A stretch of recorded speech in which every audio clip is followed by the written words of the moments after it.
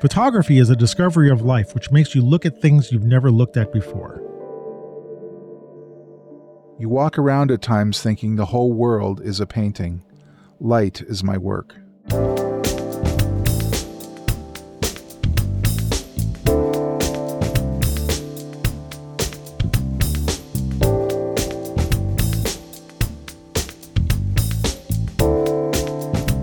Hey, welcome to the Street Shots Photography Podcast. This is Antonio. And this is Ward.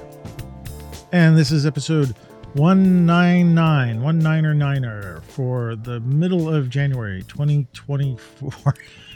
It's January. I don't care if it's January. It's 2024. That sounds like science fiction dates, right? Yeah. It's like, yeah, okay, 2024. Welcome to the future. It's like Blade Runner. Yeah, where are our jetpacks, Yeah.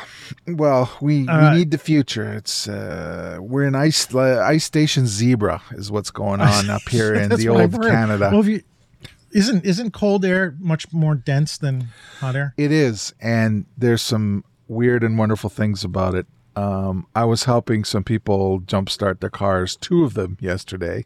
It was that cold. Mm-hmm. And where I was jumpstarting this, my colleague's car, it's on the flight path to the airport, the approach path.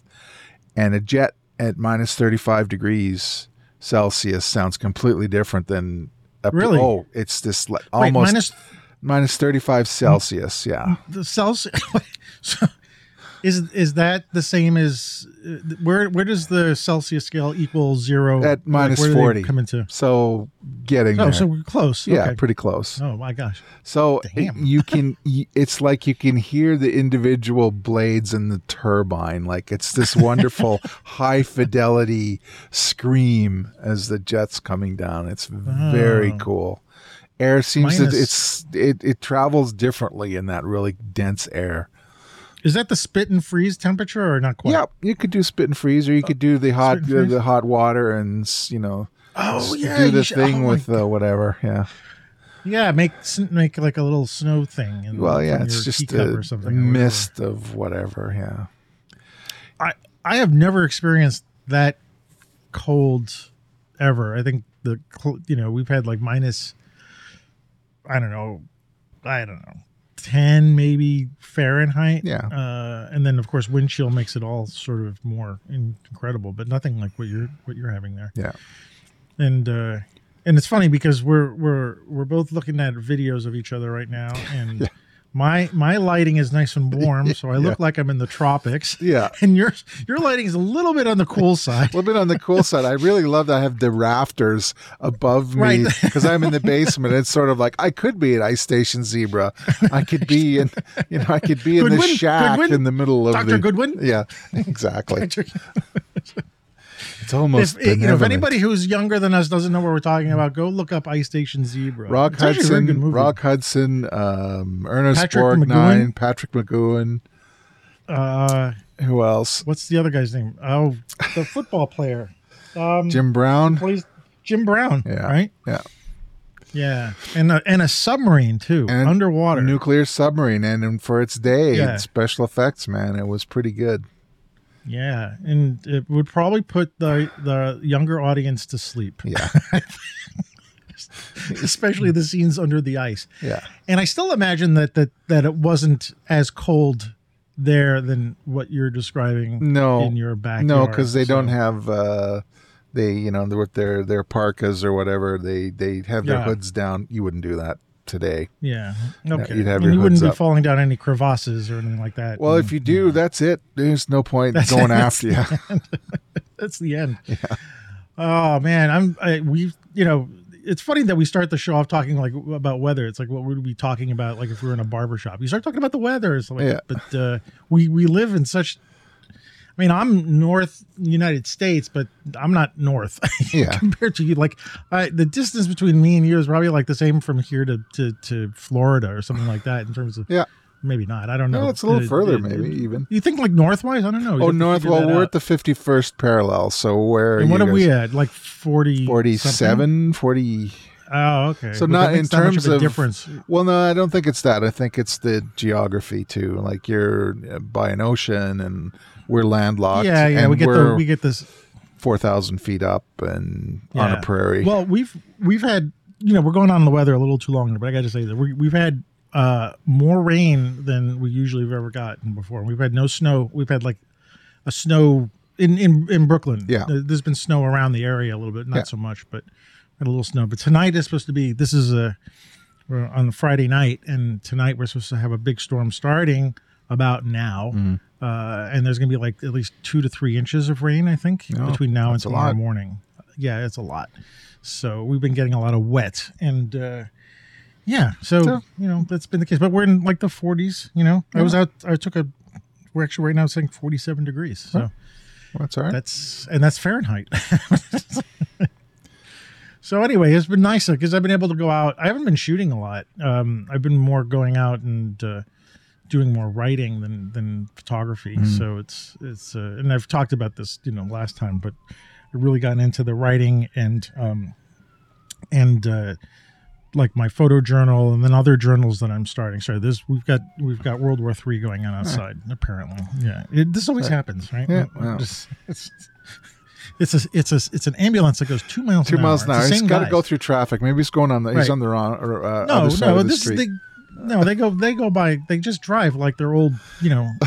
Old people with like the wheels like this high up. Like it's an ambulance. Go fast. Yeah. That's why. Anyway, all right. So I'm sounding like a grouchy old guy. Well, we got the weather covered. We got the noise covered. What about the noise kids? covered? We got everything covered. Get the kids off my lawn. Yeah. Actually, I had a photo class this past Wednesday. Or was it yesterday? It was Wednesday. Yeah, and I had a pretty good turnout too. Good.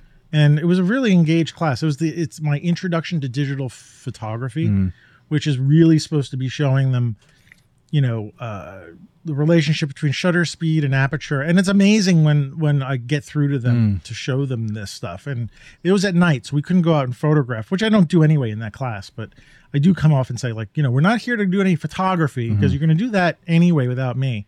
And so I'm going to teach you these things that you might not know about and how important they are. And I've got my spiel, which is really nice because it's first the mechanical of like shutter speed and aperture and what it does for exposure. I do not bring up the exposure triangle other than I said, if you hear about the exposure triangle, I'm not going to talk about it like that because I've tried to do the triangle and it doesn't work. No, it doesn't. There is a 3-part thing, but I actually tried to do a graphic. It's EV to see if I is really what that side of the triangle should be. Yeah. But like I thought I could make a graphic where I had exposure, shutter speed on one slant, aperture on another slant, and ISO on another slant. And I tried to see if I could make a graphic where I spun it around to see if they would all connect, and they don't. No. It just didn't. I couldn't connect it. So I'm like, I'm not done. I'm done with exposure triangle nonsense. So I just tell them, shutter speed and aperture, no matter what your ISO is, shutter speed and aperture is what you're gonna shutter speed and aperture. Yes, are gonna be what you're gonna deal with. But then I say, okay, now that we got the mechanics out of the way, I go, now there's a creative use of those same things, and they're like, what?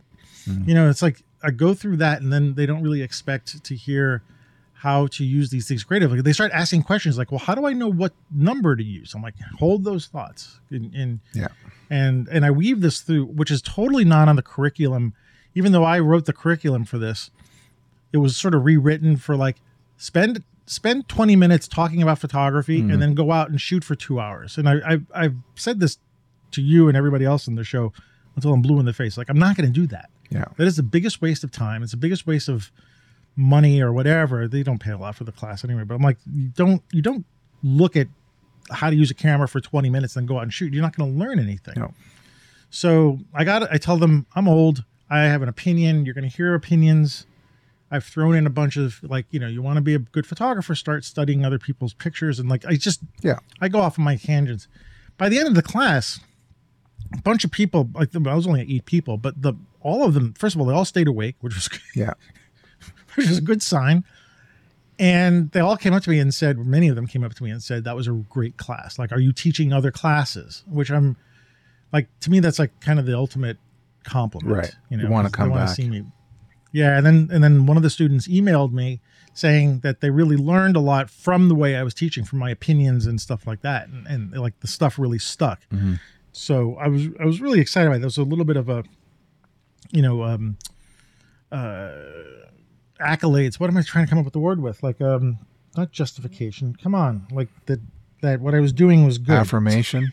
Affirmation. Thank you. It's an affirmation that the way that I'm doing it is good, and hopefully I can expand that department a little bit, because I really want them.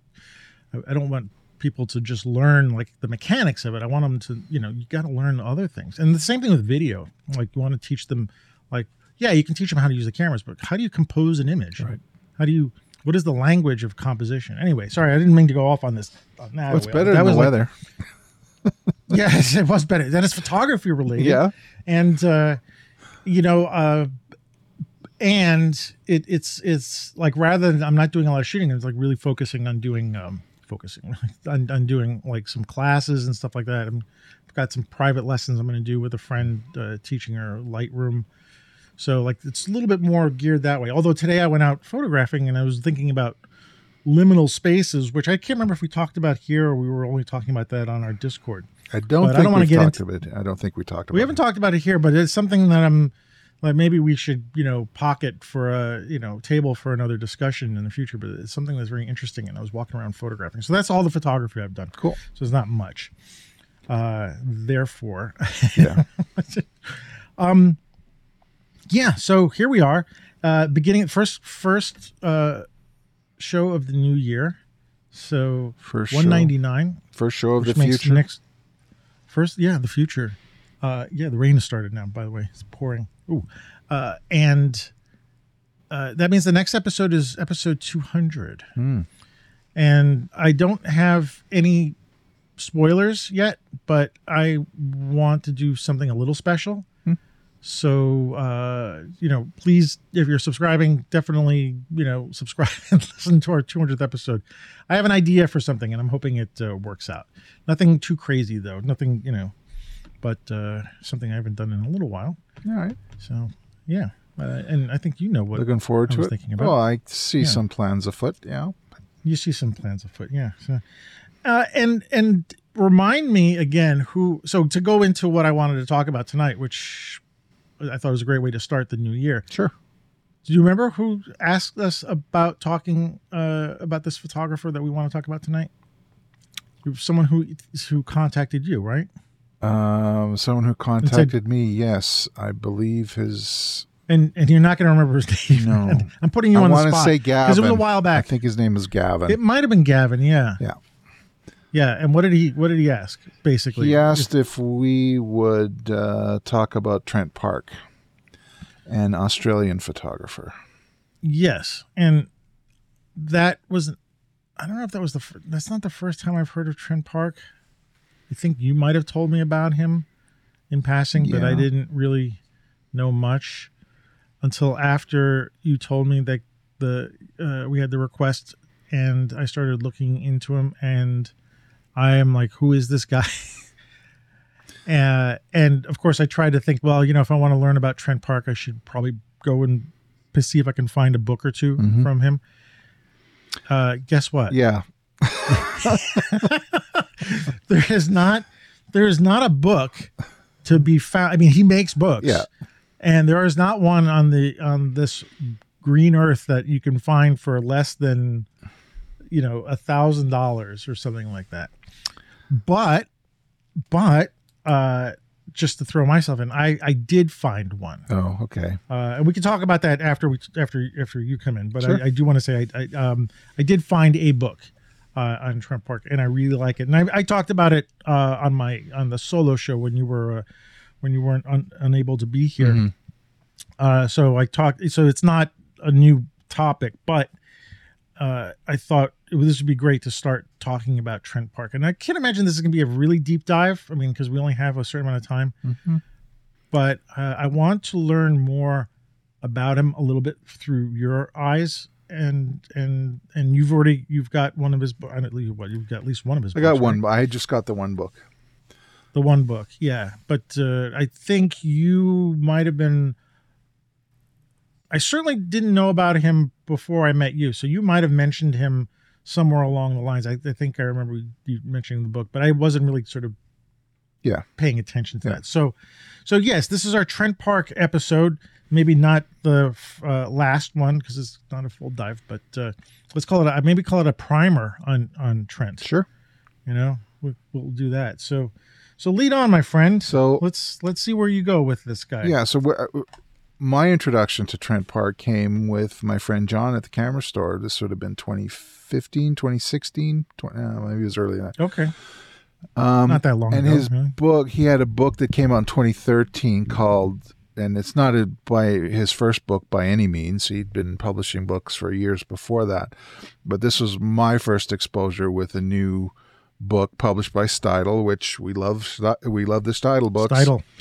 And it's called Minutes to Midnight, and it's a kind of an exploration, a kind of dreamy / nightmare reflection of life in Australia.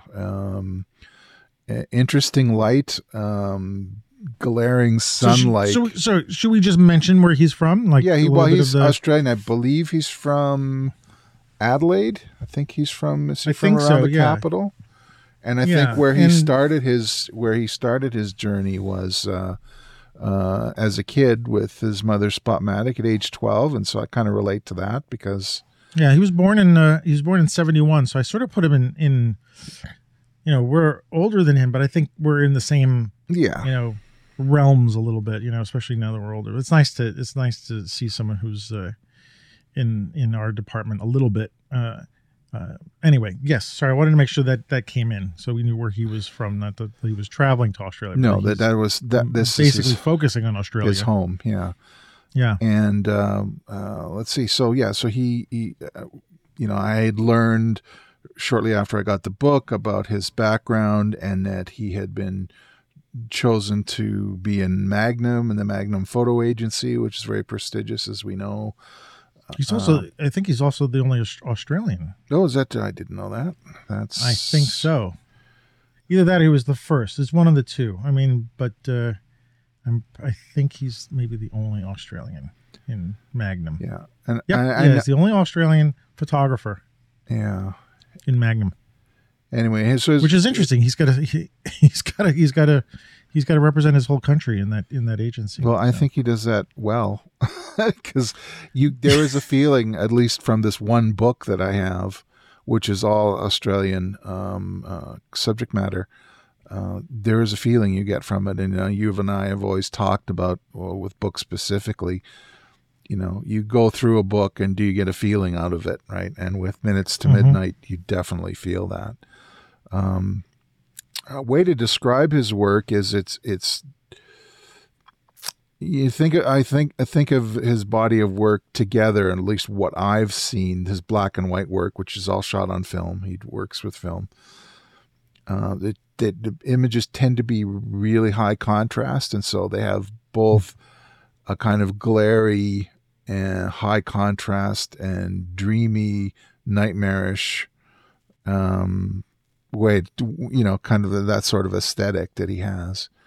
You get to really get a sense of that once you look at the work, and just do an image search on the web, and you'll find some, and you go, oh, there's something different about this guy. And if we go back to the book for a moment, as an artifact, I have very few books in my collection that kind of stand on their own as being kind of their own artifact. Like I think of, the rodeo book that Mark and I did. They're a bunch of pictures that are in a book, and that they provide a kind of like a slideshow or a movie of something, and there's a feeling of that.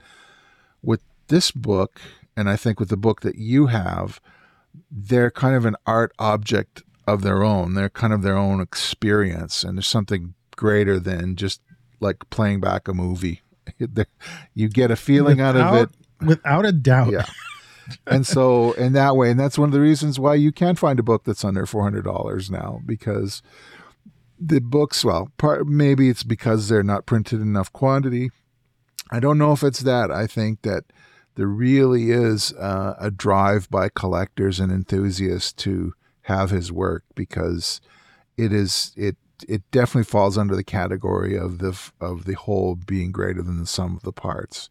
Individual pictures are showstoppers. Like, you stop and you stare at it and you're like, what is this? And I'm not saying what is this, like, what is the subject, like you're trying to figure out what's going on. There's a bit of that, but it's sort of like there's some kind of emotional thing happening here. And it stops you and you have to look at it, The other, I'm just trying to think, this past summer, I went to see the Diane Arbus exhibit, right? And it was very human, and it resonated with me because of my experience as a young person working with people that were developmentally disabled, and there were developmentally disabled pictures of people, subjects that she had. And so there was a kind of like a familiarity there and kind of the emotional content of what she had.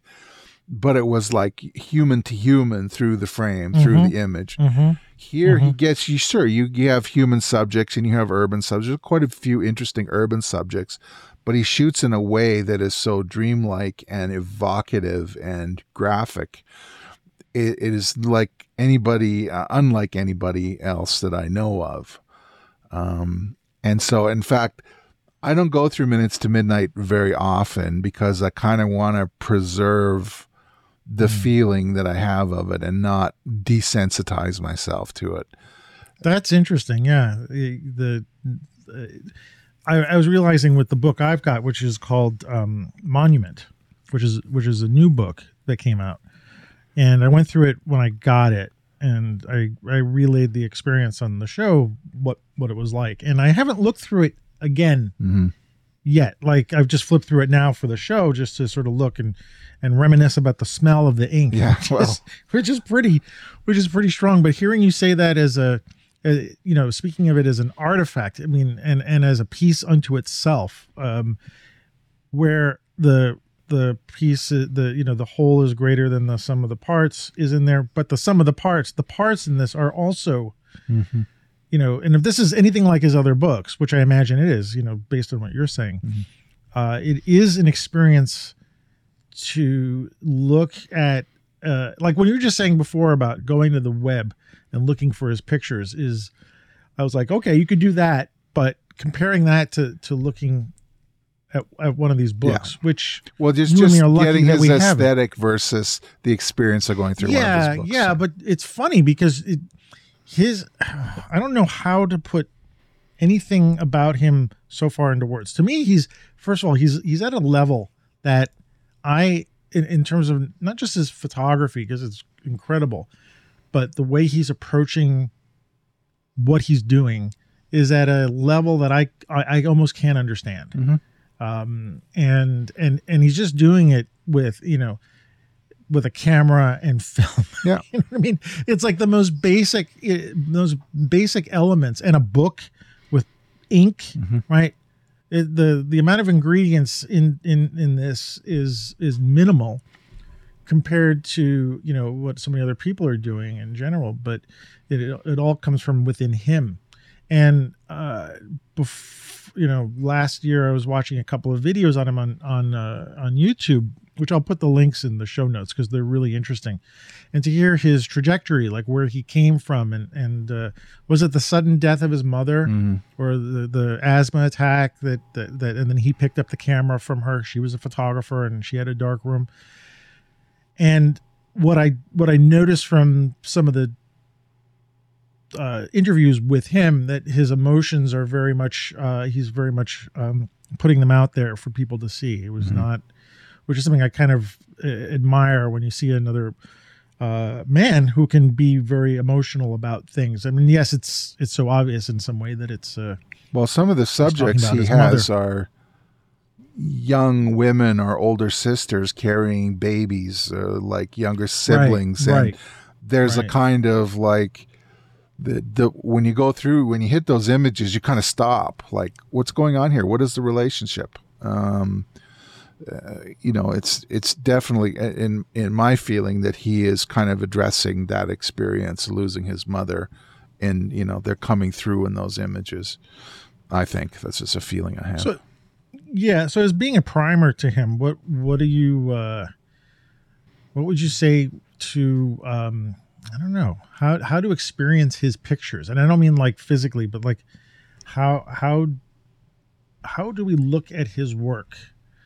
And I'm doing this poorly. Well, no, but the language that he seems to use, the language that he's using. How do we understand his language? Well, I don't know that you have to. I think you just go through it and you get the feels, like your expression. Get the feels. Yeah. You feel something like he is, this. The deep black and the glare white with the it's just the dream and nightmare of everything. I think go ahead. I'm making it sound gothic. Some of the images tend to go towards that, but it's not that at all, really. It's no.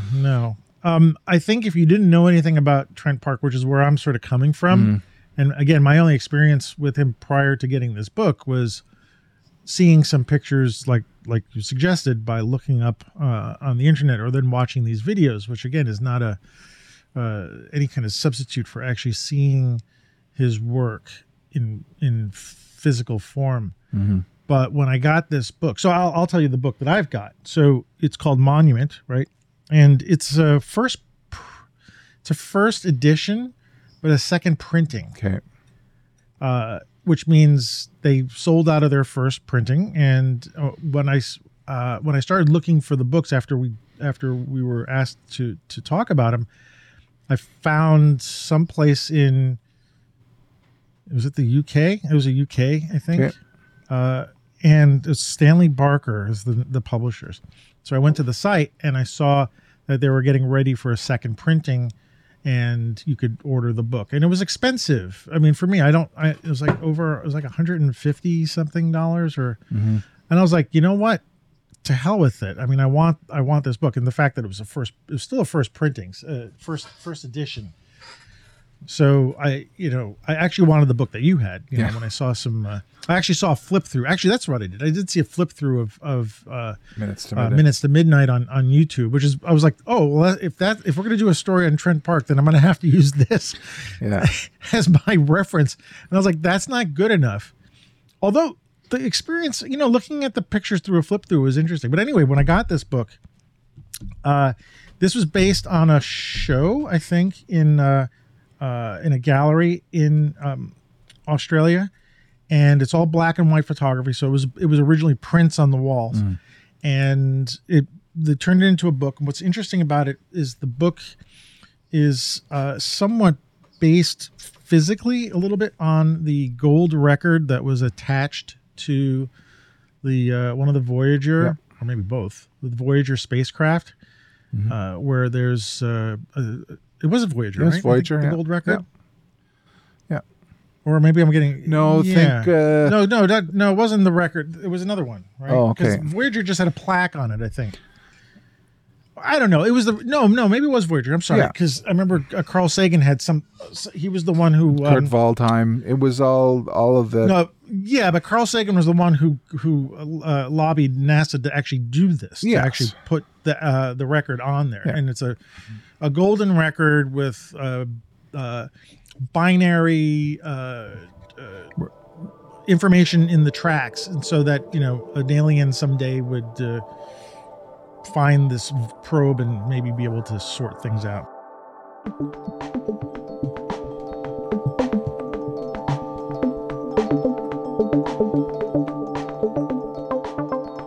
So the cover of the Monument book is got this sort of embossed hieroglyphic way of one of the bits of information that's on that album. Okay. But one of the things it came with this metal plaque, and I realized this plaque is not the one that's on the spacecraft. This was the plaque that was on the lunar lander. Right. On the there was two, right? LEM. The east. Yeah. Yeah. Okay. Yeah, and so this is a similar. So this metal plaque came with it. Anyway, so there's a lot of this. There's a lot of this. Like, first of all, I resonate with that, with the spacey and the outer worldliness and sort of the mystery of that. And I said previous that the end pages of these books are written in Braille. So, I'd have to figure out how to read Braille to read what it is. But the whole experience of this, and I went through it when I first went through it, went from the beginning to the end. And to me, the experience was akin to the birth and death of the universe. Wow. Like, that was the only thing I came up with. It was the Big Bang. It was the creation of life. And then it was the eventual dissolution and expansion of the universe to its inevitable emptiness. Wow. And I was like, and I'm watching, and I'm realizing this as I'm looking through this book, and I'm like, holy crap, that is an experience that I've never ever had looking at any book, reading a book or a photo book or anything. It was, and so I didn't have to know Trent Parke to have that experience. Like, it was in and of itself. I could just walk in, not know anything about him. There's no words in this book at all other than the Braille and the plaque that came with it. There's not even like credits for printing or what number it is. It's just, and the edge parts of the book are also black. So the whole book is got that. You talk about goth. Wow. It is black. And the vast majority of images, actually, now that I'm thinking about it, are heavily blackened, except occasionally there's a picture that's got some, like, the whole picture is white, but most of the pictures are heavily black, which is probably why the ink smells so much. Are they all full bleed? Like, do the images go right to the edge? Every image is full bleed. There's one pull-out panel, which is a sort of a long exposure of, hang on, let me see what this one is. It's a long exposure of, I guess, bugs flying around, and so it's the swirls of stuff. And there's a repeating motifs of this sort of white silhouette of a man. I'm going to show you, that pops up now and then. Okay. And he's pushing the limits of his camera and his film, to the point where abstract dots, black, extreme enlargements. I mean, you name it. The kind of stuff that maybe one might say is technically not great. If one would say that, they should get a smack in the face. But I have never, ever, ever had that any kind of experience like this with a photo book. I mean, I love a lot of photo books. Enjoy it, but nothing has ever been like this. Like, and you said, an artifact. Like, the book itself is. I feel like I purchased a piece of artwork. Cool. And I'm really excited about this. I'm really excited to look at this, and it's like, to see where he goes from here. I don't know where you can go from this. Yeah. But this is his newest book, I think, the 2023. It just came out. So there are some pictures from the book that you've got that are in here. Okay. Like one of the shots that people might know him for is this photograph. Where is it? I just have it right in front of me by chance. Of people's shadows on a passing bus that was done in slow motion. So you don't see the bus, but you see the people's who are waiting on the street, and their shadows are being cast on the bus. And then through the shadows, you can see across the street, and there's people waiting on the other side. Lit by the low sun. Yeah, lit by the low sun. Led by this low sun, yeah. So and his stories are like, he, for certain pictures like that, he go back to the same place for like a year or something, photographing the same locations in it's a Sydney, right? Yeah, those pictures were Sydney, I think. Yeah. But just an amazing experience, and I look at this and I realize that it's one of these kind of photographers in the way of not by the style, but like an Eggleston kind of photographer who, like, I'm still like trying to figure out, like, what is the power of him? And I think Eggleston is a little bit more mysterious because Trent is more contemporary to us, and he's around to sort of talk about it. And I'm still trying to parse what he says and like his experience, which maybe I'm trying to think too much about it, because I think he's really coming up with some simple ideas for how he approaches photography. Right. And I might be trying to overthink it, which is indeed possible. Well, I think for me, sort of, there's that expression, you should meet your heroes or whatever. But in the way that Parke's images are, or the experience of going through his work, they're so open to interpretation that what his intention, what his thinking was at the time he was creating the image may have no relation at all to the experience of the viewer. And so I think that muddies our trying to analyze what we think he might be thinking when he's creating them. And I think he would be fine with that. I don't know. We'll have to have him on the show. If we could arrange that would be really cool. Yeah. So I think with guys that fly as high as he does, I think it's really about enjoying the work, the personality and the that we bring to our experience of going through this kind of work is really, it's an alchemy that goes on that just affects us more deeply than if it was just straight photography. I think your comparison to Eggleston is apropos, because you do kind of cock your head over and go, what is he saying here? But there's no doubt that there's a feeling that comes from those images, and that he's doing something more artistic or broader than just creating a photograph.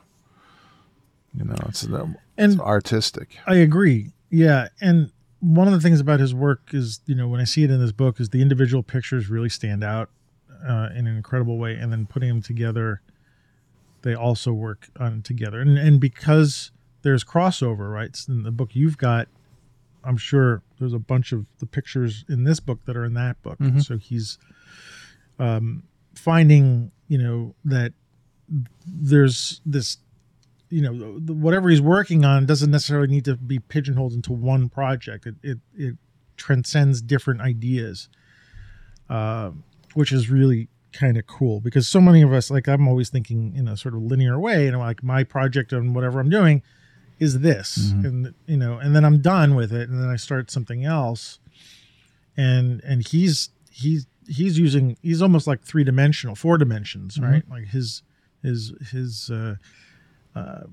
pulling things from the past and new stuff that he's doing.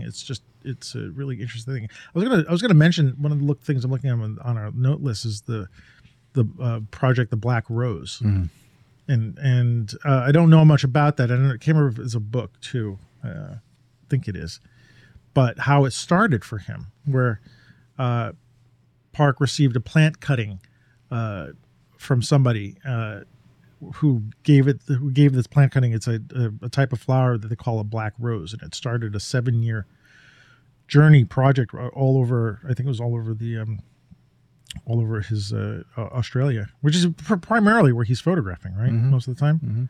Yeah. And it's just another,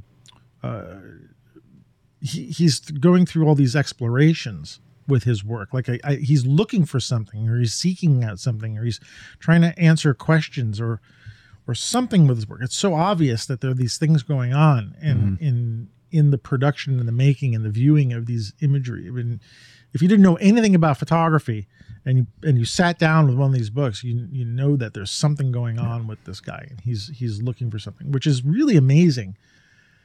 That someone like him, there's always going to be like, someone who stands out of the crowd, who comes, the cream rises. And I mean, I'm starting to sound like a fanboy here too, but he is doing something that I wouldn't have expected photography to do, to me.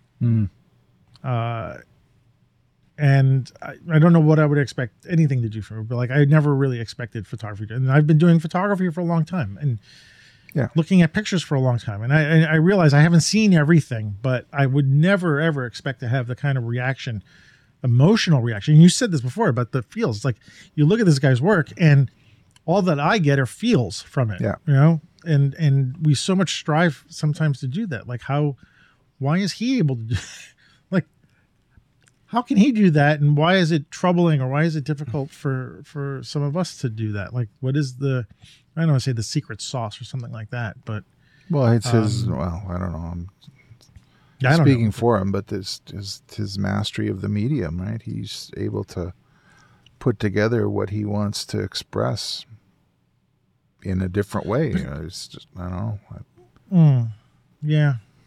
I mean, I guess so. And, we're all the better for it because this is just a great experience. And he's been, I would watch the videos, but Ken, like I said, it is to see him in person or see his emotion come through. You can understand like where some of this is coming from, but he's really gone down deep into himself to pull this out and to be able to do that with pictures. I mean, I always think that, I became a photographer because I couldn't draw, right? Or maybe I couldn't write. And I always think that someone who can draw has the ability to express themselves with ease, because if you feel sad, you can draw something sad. If you feel, joyful, you can draw something joyful.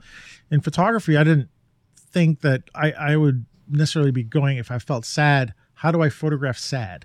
Right. And maybe I don't see it that day when I go out and photograph. And I get the sense that someone like Parke is like, if he feels sad, he goes out and he makes sad, I don't know if that's true or not, but I got the sense that, someone like him is akin to an artist who can draw, who can have an expression of emotion and produce that in a photograph, maybe I want to say on call, but it seems like it could be. I don't know if that's true. Yeah.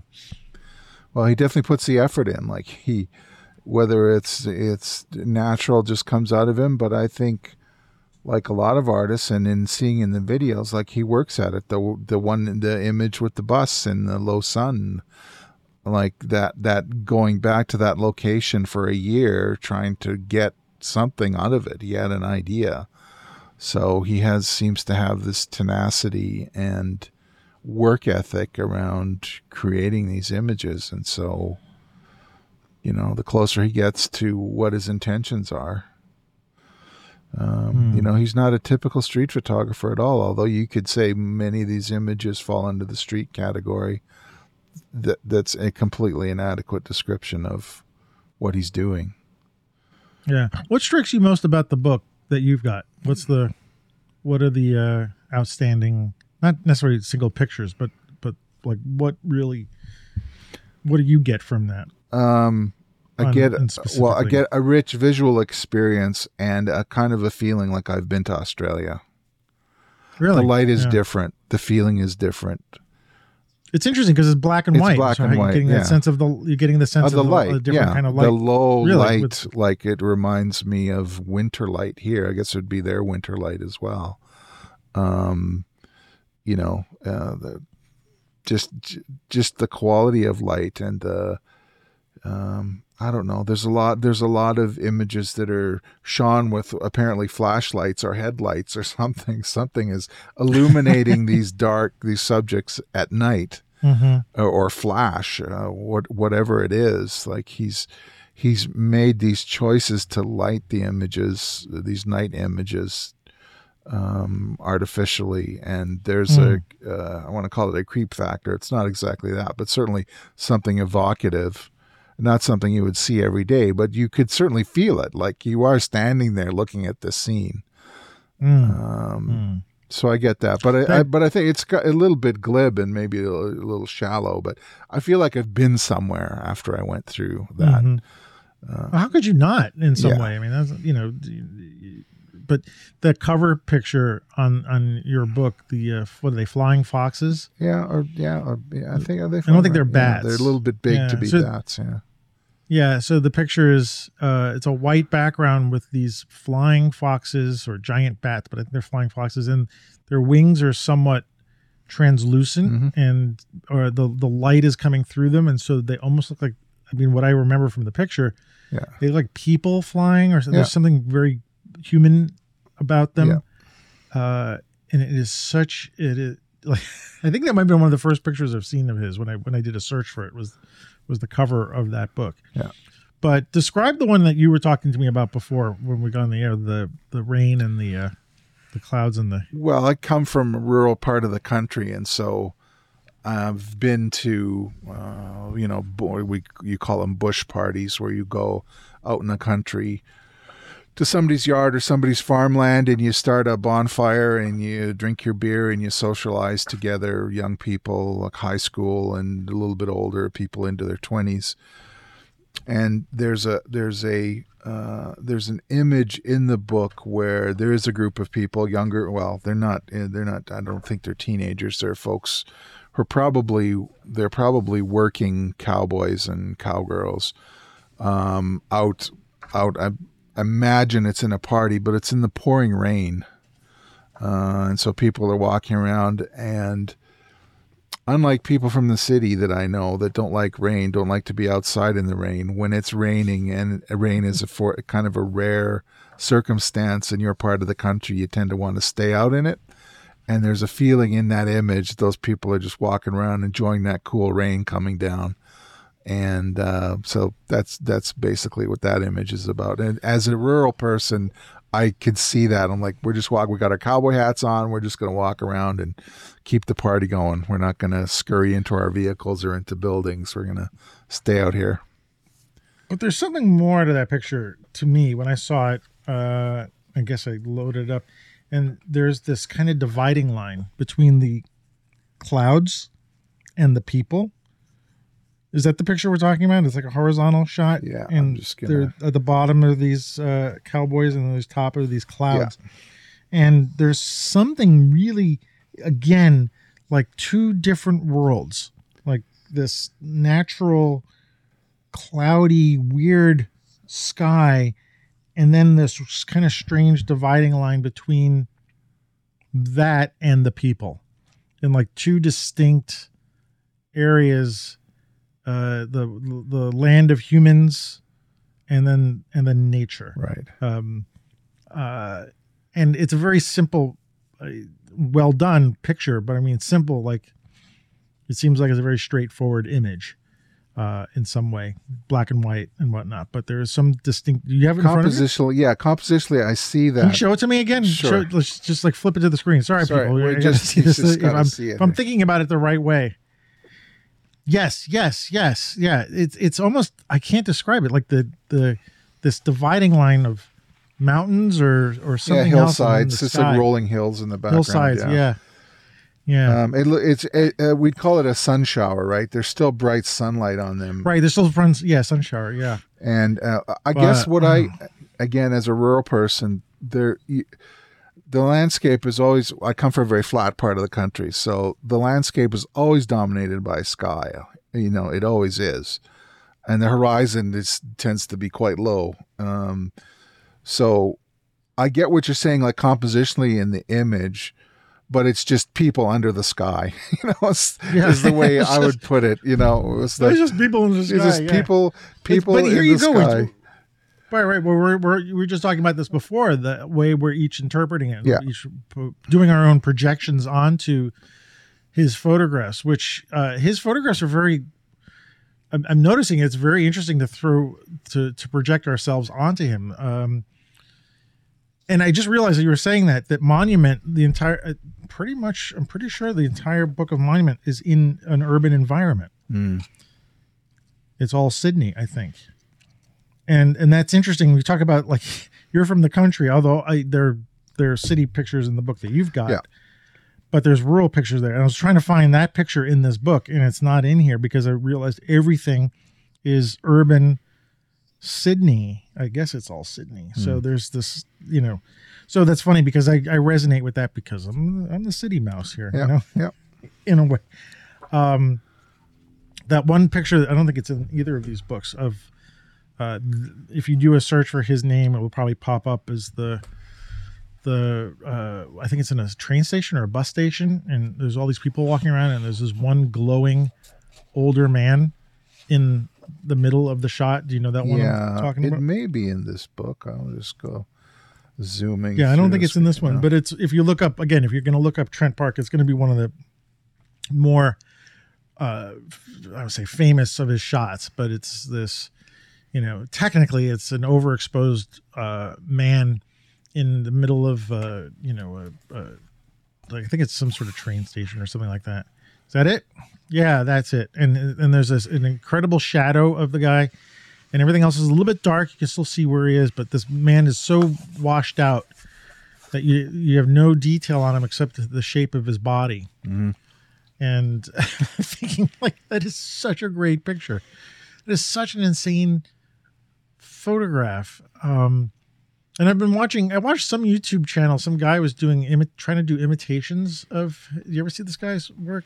Tries to do imitations of other people's style of photography. Yeah, there's a Danish guy that does that. Maybe we're talking about this. I don't know if it might be the Danish guy, maybe, but he did a whole Trent Parke episode where he tried to do that shot with the glowing man and the shot of the bus, trying to figure out how he did it. Mm. And I watched it because it was kind of clever and interesting, and then made me think, like, forget it, just give up. Why are you doing? Yeah, a bunch of Trent Parke copycats going out there doing it. It just doesn't have the same. It doesn't have the same effect. So, yeah. So I'm really happy to have gotten to know who this guy is, and also to share his name with other people who have not heard of him. Mm-hmm. And it's like, I mean, how would you hear about this guy unless someone else told you? It's not like he doesn't sort of pop up all the time, right? Or am I just? Maybe he does in Australia. He could be, one of their national treasure for sure. Yeah, I just feel like an idiot for having not, heard about this guy. Well, you don't have to feel that way anymore. We know. We've talked about him. We're telling the people. We're compensating, man. We're compensating, yeah.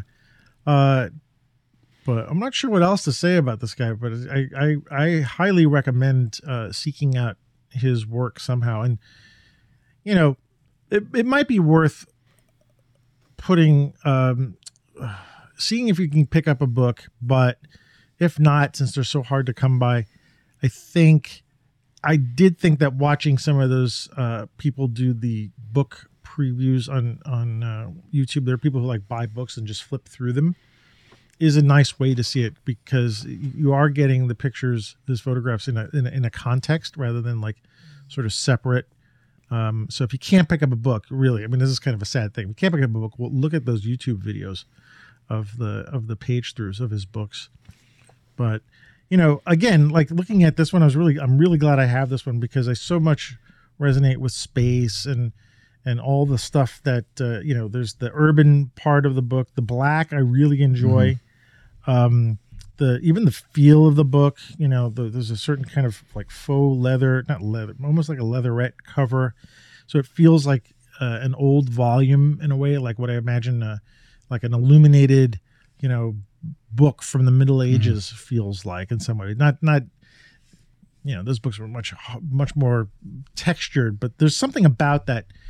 It's almost like a journal too. Yeah. There's some journal-like kind of thing. I mean, I'm half expecting to see journals these days have those little ribbon book. A bookmark. Page, yeah. Bookmark, yeah. And I'm half expecting to see one of those stick out in this thing. And so it doesn't even say monument on the side. Oh, actually, what does it say on the side? No, this is really cool. On the edge of the book, mm-hmm. on the binding, is the solar system. Oh, cool. So there's the sun, there's the Jupiter, there's Saturn. Cool. And look, they took off poor Pluto. Yeah. It's not on there. It didn't make it. I just realized and there's no words to it. There's just, right? No words? No. There's no words. They're just thanks to Grass Tyson. Braille. Yeah. Thank you. Poor Pluto. So what else you got to say about him? I'm glad that I have the book. I'm glad Gavin suggested. I'm jealous, by the way. I'm glad that Gavin suggested that we cover him because we had been thinking about him and kind of talking about him tangentially for a while. So no, I'm not going to go through the book again tonight. I'm going to wait sometime when I've got some time alone or whatever, and I'm going to go through it and experience the book from front to back and take it all in again. So, and I'm glad you got Monument. One of us should have a book like that. That's a precious art object. Yeah, and I feel really lucky about that. Yeah, so no, I'm happy, and I'm happy to share what we know about him, and hope you feel the same way too. I do, and I want to learn more about him. Like, I mean, I feel that for me, this is just sort of the beginning of something for understanding him, or like wanting to be on some part of the journey that he's going on as well. And because that's kind of the thing I wanted to always get from photography, is this ability to really be able to create the feels from a picture. And, I don't want to do a comparison. I hate doing that because it's not, everybody does that, compare. But also, I can't help it. I look at sort of the work that I do or what I'm doing sometimes, and I can inevitably say, geez, I wish I could be doing something in a category like him. Like, what is it? Where can I pick up some of that? Where can that rub off? And where can I, so that's kind of like, I look at the stuff and I like, yeah, geez, but I'm kind of like that every time I look at Irving Penn's work or something like that. Right. I'm like, geez, I really want to do stuff. Like, why didn't I do stuff like this? And it inevitably makes me think about just what is it that I want to do, and I'm not there yet. I'm not, I wish I was, as solid with what I want to do with my photography as these guys are doing. But I feel like I got something to look forward to, something to work towards, and seeing work like Trent's or anybody else who's on that path inspires me to do that. Yeah. And keeps me, it's like a little bit of an extra charge. And, but I still am like, in Trent Parke 101, I'm still like, gotta work on this guy, and it's great to come across a photographer who's like that, or any kind of artist, I should say. Yeah. Any artist that is worth that extra, like, I don't know, something more is going on. Yeah. And I have to thank him for that, because he's very giving, and he's very giving of himself, at least in the interviews I've seen. It's worthwhile. So I highly suggest looking for his work if you can. If there's ever a show of his work, go see it. I would love to see this. I'd love to see the prints from any of these things, to see how large they are, what the just style the tonalities of them. Yeah. The tonality, yeah, they'd be very contrasty though. I mean, and then just that enlargements, like how he enlarges stuff to the point of like. Anyway, okay, I'm starting to bumble over my own words now. It's like maybe it's time to go. But that's our first intro to Mr. Parke. And if he happens to listen to this, or if everybody knows him, and maybe you can give him our number, because it would be great to talk to someone like him. I don't know actually if that's possible. Would he ever talk to someone like this? I don't know. You're the one with the connections in publishing. I'm the one with the connections. Let me see if I can ask somebody who might know. I can't imagine us having somebody on from Australia, how that's going to deal with our timelines. I will do whatever's required. I will get up at 3 a.m. That's right. You got to get up at 3 a.m. Yeah, I'm fine with that. At least it's usually tomorrow over there, or is it yesterday? No, it's tomorrow. Yeah. I don't know. My daughter lived in near Melbourne for a little while, and I think she was 15 hours ahead, something like that. Wow. Yeah. Okay. All right. Well, that might not be so bad, actually. All right. Well, maybe he can tell us the future then, since he's there. That's right. Okay. All righty. Thank you for this first year, our first show of the new year. Appreciate you, Why am I appreciating you? I don't Because I know. appreciate you. Well, Thank you. We don't know why. I'm starting to get tired. I can see here. Yeah. All right. It's been a long day. So where are we looking for you in the world? You can find me on Vero and Twitter at WRosinPhoto. On Instagram, I'm at Ward Rosin Fine Art. On Facebook, I'm Ward Rosin Photo, and my embarrassingly sparse website is rosin.ca, though I have sold a couple of fine prints from there. And our unofficial sponsor is Ornis Photo, Unofficial sponsor. ORNIS.photo, where I sell lenses and adapters. So yeah, what about you, my friend? Where can we find you? Where can you find me? I'm going to be at Vero and Twitter. Hey, I'm not posting on Twitter anymore, so we're going to forget that. But you can still look for my stuff on Twitter, and Flickr is all AM Rosario. Instagram, I'm not posting that much up there either, but it's AM Rosario Photo. Website is amrosario.com, and our website is streetshots.photography. And look, I did say I wanted to post a newsletter, and I've had a rotten couple of weeks, so I haven't gotten around to writing anything on the computer. But subscribe to our Substack newsletter, which is streetshots.substack.com. And I've got an inkling for something, and things are calming down, so I think I might put up a newsletter in the next week or so. And then if you want to support the show, you could buy me a coffee at buymeacoffee.com/Antonio Rosario. Of course, that supports the show, but that's the place you can do it. And I hope that we can get our zine up and going. Yeah. We're just waiting for my blurb. Just waiting for one thing. We're waiting for your blurb. I'm like 2/3 done. You're 2/3 done, yeah. So, and yeah, that's it. And I'm starting a photo club tomorrow. I got my first meeting at Coffees and Cameras. Oh, cool. Well, good luck with that. That'd be great, man. Yeah, well, it's just based on your beers and cameras. So I even have a logo. So somewhere, nice. I've got swag to give out to nice to people who show up. So I'll fill everybody in the next time. And the next episode is going to be 200. And like I said, we'll have something a little special, not too crazy, but I want to have it, I want to signify that's 200 episodes. I've never done 200 episodes of anything, 200 of many things. So we'll see. So anyway, cool.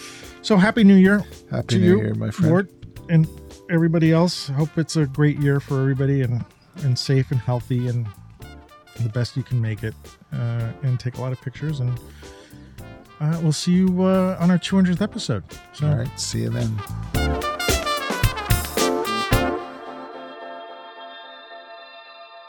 But I actually kind of like the cold. I like driving in poor conditions, and you like the creativity. Yeah. All right.